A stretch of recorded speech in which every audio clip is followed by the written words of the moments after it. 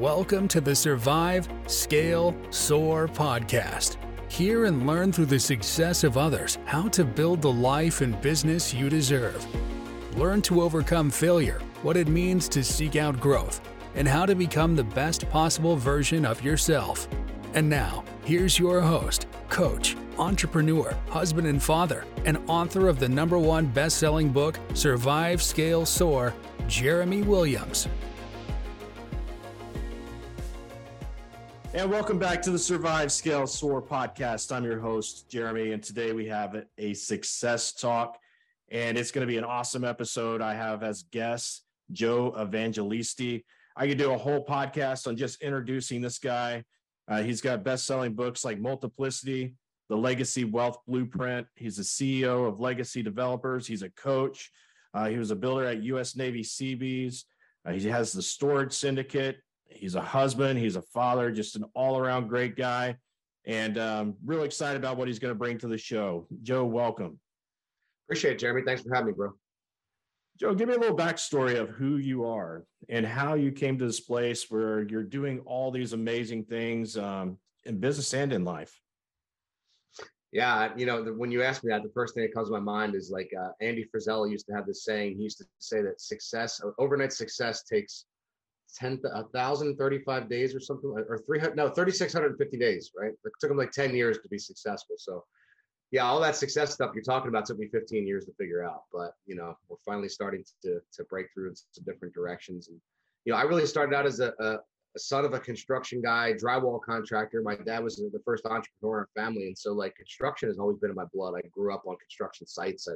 I just loved it when I was a kid, like watching, something turn into something nicer or something, more beautiful, creation, that whole concept. And so, I got lucky right out of high school. I went into the military and I was able to be a builder in the U.S. Navy Seabees for about 6 years. And those are the construction battalions in the Navy. A lot of people don't even know they exist. But we got to build and do cool shit all around the world and in all different cool locations. And soon after that, started flipping houses, and fast forward today, we're building self-storage facilities all over the world, all over the country. Yeah, that's awesome. And I really appreciate you saying that, because when we talk about success, there's that flash in the fry pan, right? Where somebody's like successful overnight, and that's just really doesn't happen. Oftentimes they burn out.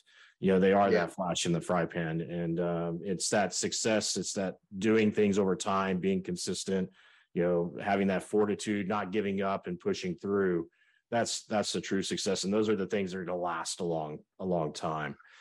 So you're currently doing the Storage Syndicate, and you're working on developing these different sites across the country. What made you jump from residential investment to going into that commercial side? Yeah, I think a lot of people have different journeys, but for us, it was kind of burnout. We're flipping about almost 100 houses a year. The last year, we decided to take stock of where we were. And remember, Brian and I, my business partner, sat there and talked about it. And we were like, man, we did 88 houses this year. How many you want to do next year? You want to do 120? You want to do 110? And he was like, bro, I don't ever want to do 88 again. And I was like, thank God you said it, because this was the most miserable year of my life. Like, the problem with the business is it's really, really hard to scale. I'm not saying it's impossible. There's people out there that are doing it, but they're doing it with massive, massive teams. And, we had about 45 employees at the time, and it was just so transactional, man. It was money in, money out, money every single week. It was like chasing our tail for closings, and, closings are getting pushed, and the buyers are having a hard time getting a mortgage commitment, and they want a home inspection, all these things that, we would do the work as a flipper to put a really nice product on the market, and then it would still, get beat up over the course of the next couple of months, with inspections and everything else. And so our margins kept getting smaller and smaller, but the transactions had to keep going. It was like this conveyor belt of houses we had to keep buying in order to keep everything moving. And I was like, you know what? I got to find something that's more scalable, that's more functional, that's more effective and efficient, that I can build with a really great culture. We had a really not so great culture back then, because we were just hiring people to fill seats, and our leadership wasn't really the way it was. And I take responsibility for that. Like, fast. And, now I look at it and I'm like, you know what? I love what we're building. I'm doing about 10 times the revenue, 10 times the profit. And I have about a quarter the size team that I had back then. So, we made the shift ultimately to get more scalable and efficiency, and, it worked out. So tell me about that. And I imagine some of that comes from the military is, and I heard you talk about this in a recent conversation with a circle that we're also involved with, is I really tuned in to you having, placing a lot of importance on team. Oh, yeah. And tell me a little bit about that and why team is important, the right people in your world. Yeah, it's not just important. I think it's everything. I mean, there's few things you can do out there without great people on your side. When we started Legacy, part of the reason was, and the reason we called it Legacy was I really wanted to build true legacy wealth for people on our team, our investors, ourselves. I wanted to build over time. And, when you're doing transactional house flipping, it's like I'm borrowing $100,000 from you, Jeremy. I'll give you 10%. I'll send it back to you in 6 months, and then hopefully you'll give it back to me again. And again, it was transactional. There's no long-term, wealth. Legacy and the idea behind storage and large commercial investments is that there's enough to go around. I can create equity for my team. I can put equity into my investors. I can have equity left over for myself. And we're building long-term wealth over time. It's not just a flip and transact market. And we're doing some of that still. We're still wholesaling and entitling properties, but for the most part, our goal is to build 100 self-storage facilities over the next 10 years, and they all need to be Class A. So 80 to 100,000 plus square foot, net rentable. These are real sites. These are $20 million plus sites. So, that allows me to, create opportunity. Almost every executive on my team has equity. Almost every person on my team either has equity or some sort of bonus at performance as we close, as we stabilize, as we turn over projects. So we're all motivated in the right direction to build legacy wealth together. Yeah, so in coaching, you have programming that leads to your thinking, and thinking leads to feeling, and feeling that leads to action that leads to results.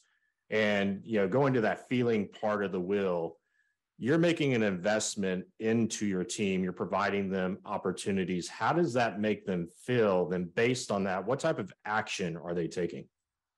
Well, I mean, they're juiced in, right? We have two guys that are about to cross $1 million in net worth from their equity in our deals that have been with us for 18 months, 2 years. So I always say, like, money is the root of all evil. Money is just a tool. Money does not make you a worse person. In fact, it probably amplifies the kind of person you really are to begin with. But what it does is it allows you to do things. It allows you to do things for your family. It allows you to be, to take more vacations. It allows you to give back and contribution in much different ways, which is really what we're all here for, right? Growth and contribution and next level. When you have money, you can do that. And so, obviously our team feels like they're part of something because they are, and they are getting paid, appropriately for helping us, launch this thing to help us scale it. Yeah, I love that. I appreciate you bring that up about money too, being a tool. It flows in and it flows out, and it gives you more options. And I had a mentor that, that was what she shared with me, is it gives you more options to do more things. And her big thing was giving. And, the level she was able to give at, it was just something that I'd always admired and what I've instilled in my business and being able to do. And you can't do it unless you have the tool. So I love that you address that. It's not an evil thing. It's just a tool and how you use it. And it does amplify, right? 100%.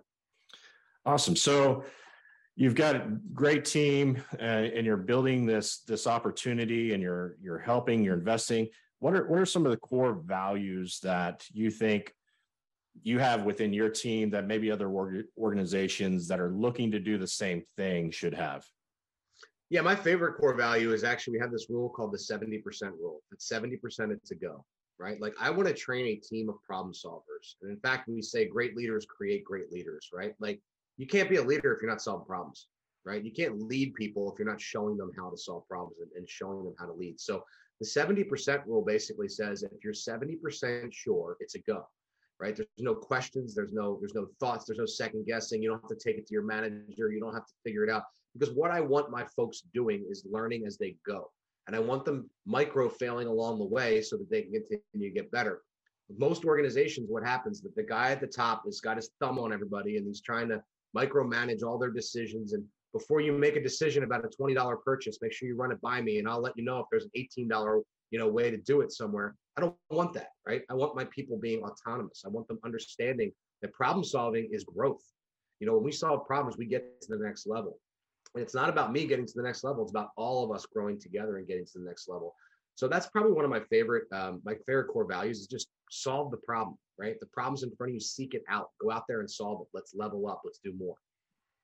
Yeah, we live in a world with a bunch of complainers when we should be out there problem solving. And when we do that, great things start happening, not just in our business, but in our life as well. So I love that core value. So you're working on some projects currently, but before we get into that, I just want to ask you, what is your biggest challenge that you're facing right now as a business owner? People. I'm always looking for great people. Right now we're trying to fill 3 different executive spots, and I'm constantly on the move trying to find people that are going to help us, grow and get to the next level. So, it's not that I would say it's a problem because they're out there. It's just, that's my biggest puzzle to solve right now. Awesome. If somebody's listening to this today and maybe they're getting started out in their business, and like you said, it took you 10 years to get to a place where you start seeing the successes stack up, what would you do to inspire them or encourage them just to keep going and pushing forward?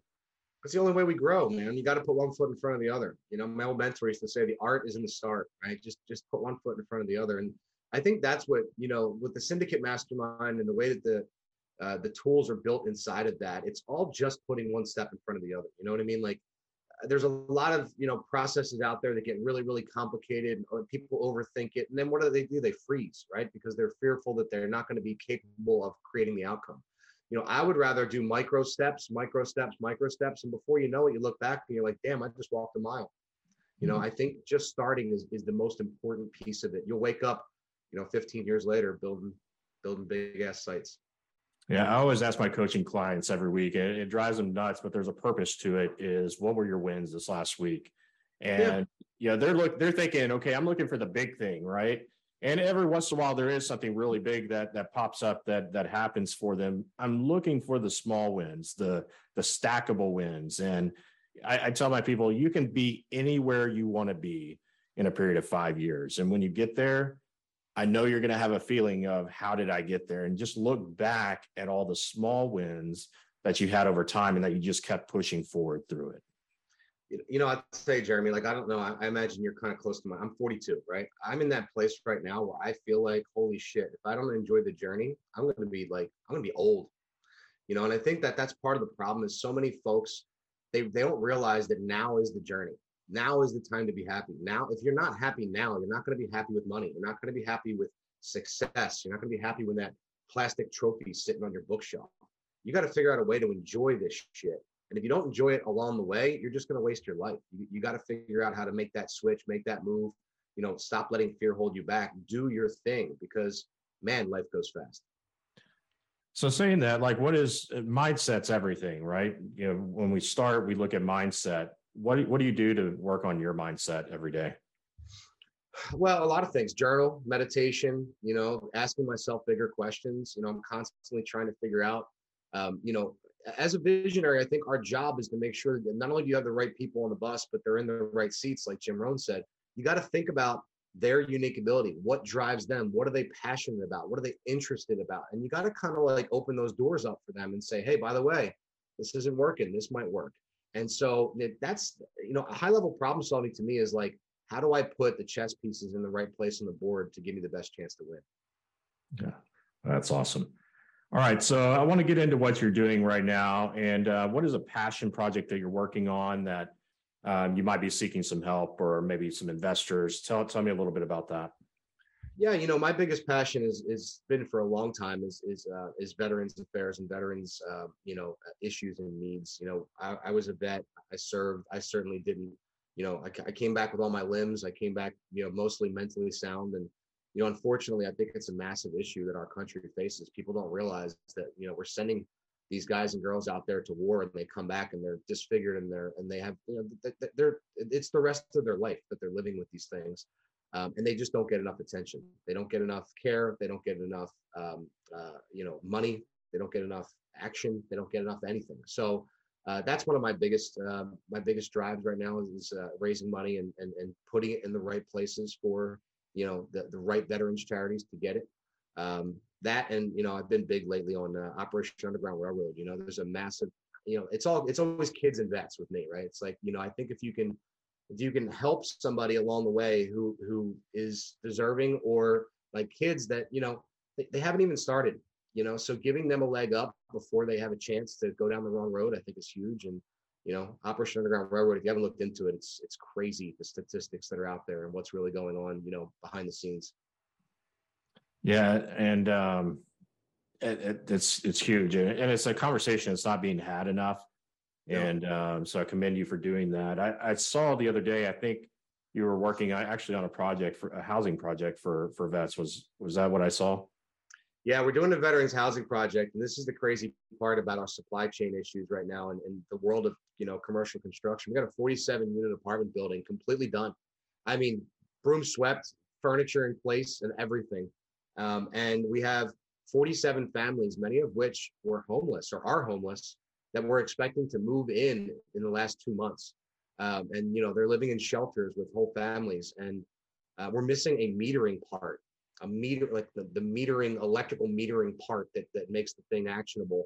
And it's like on a 15-month back order. So, I'm putting the APB out to everyone I know in the electrical industry. I mean, it's an Eaton part, EATON, which is a very popular, common, but I mean, I'm literally messaging people off of LinkedIn that are like executives at Eaton to try to figure this thing out. That's amazing. It's so devastating what's happening with our economy and the supply chain, and hopefully that changes here very soon with some new leadership. And we talked about leadership. We need some leadership in our country. Sure. So thank you for sharing that. That's amazing. Tell me a little bit about your storage syndicate. I know I get some questions on that, and would like to be able to maybe point some people to you that have an interest in the storage syndicate. Yeah, it's I think the term mastermind kind of gets overused a lot of times because, what's the real definition of that? When we talk about the syndicate, I really think of it like an old school syndicate. Back in 50, 100 years ago in the mafia, they used to, like, all the families would come together, right? And like they were all competitive in a way, but at the same time they knew that they could grow a lot more together. Right. So they'd all meet up, and then you get the concrete contract and you get the trash contract and you get the high rise contract or whatever. And they would share their ability to grow together. Well, that's what a syndicate is. And our syndicate is really designers, developers, accredited investors, people with very little real estate knowledge that are out there trying to learn to find deals for these folks, and they can get a piece of the action for bringing the deal. It's amazing, again, what you can do when you're building a $20-25 million facility. A person at Bird Dog in a deal getting 3, 4, 5% equity in that deal is life-changing. So if you put in the work, it doesn't matter if you have experience or not. If you're able to put in the work, there's a way for you to get involved. The storage industry in itself is, in my mind, the strongest commercial sector right now for the next 10 years. During COVID, retail took e-com's crushing retail, big box, all that type of thing. Offices are starting to become like, whether or not we need them or not, is everyone going to work from home? Are they going to come in? So office space took a hit. Apartments are amazing as an investment, but they're super hard to get into. They're super competitive. Everyone seems to be there. Storage for me, I think, is the next 10 years of commercial real estate in the United States. So somebody's listening on this call and they're an accredited investor and they have an interest in maybe getting involved with you on some of these projects. I know you've got projects going on all over the country. How do they get in touch with you? They can actually go to investwithlegacy.com, investwithlegacy.com. They can shoot me an email, joe@investwithlegacy. But, as long as they're accredited and they're interested, happy to talk through, whatever questions they might have and, see if we can help them out. And not everybody's a great fit, by the way. It might not be the best asset class for you, but I'm happy to talk about it.